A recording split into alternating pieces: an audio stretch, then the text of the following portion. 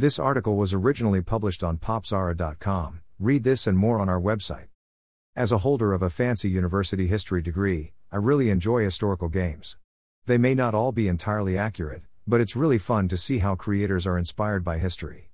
Reality is almost always stranger than fiction anyway. There's plenty of material in the historical record to make an interesting story.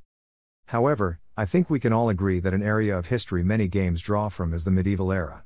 There's Assassin's Creed, Kingdom Come, Deliverance, A Plague Tale, Requiem, even the undisputed 2022 Game of the Year, Elden Ring, has elements of medieval history to it.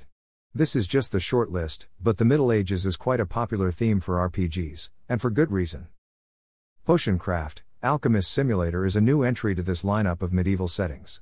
You take on the role of an aspiring alchemist new in town who happens upon the abandoned home that once belonged to a wizard. With a garden full of enchanted herbs and crystals and your trusty mortar, pestle, and cauldron, you set to work fulfilling the orders of the townsfolk. Create recipes, tend to your garden, and build up your business as you learn how to reach your alchemic potential.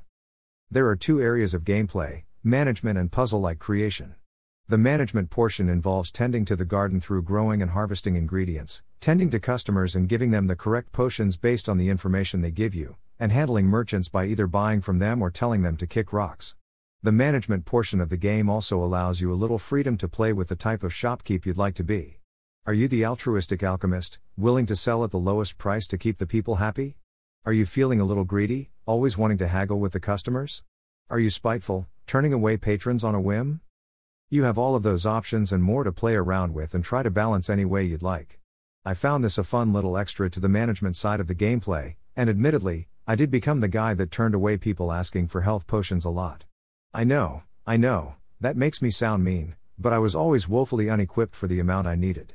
So, take a note from my mistakes. If you notice a certain type of potion being used a lot, maybe start your day by mixing and stocking up on those. The other part is where potion mixing comes in. The garden and various merchants will supply you with the materials you need, herbs, mushrooms, crystals, etc. to mix your magic serums, but you're but a fledgling alchemist. You don't have a recipe to your name. All you have is a map to guide you. Each time you add a component to your cauldron, a trail will appear on the map to show you where that ingredient will take you. As you move forward, the fog disperses and you can see a more clear path to the next recipe. It's a sandbox approach. You can use so many different combinations to get to the end product, but which one you find, and which one works best, is completely up to you. This aspect is ultimately what makes the game so enjoyable. Expect lots of trial and error as you learn about the ingredients and techniques in making the potions, and there's never any real push to figure it out fast.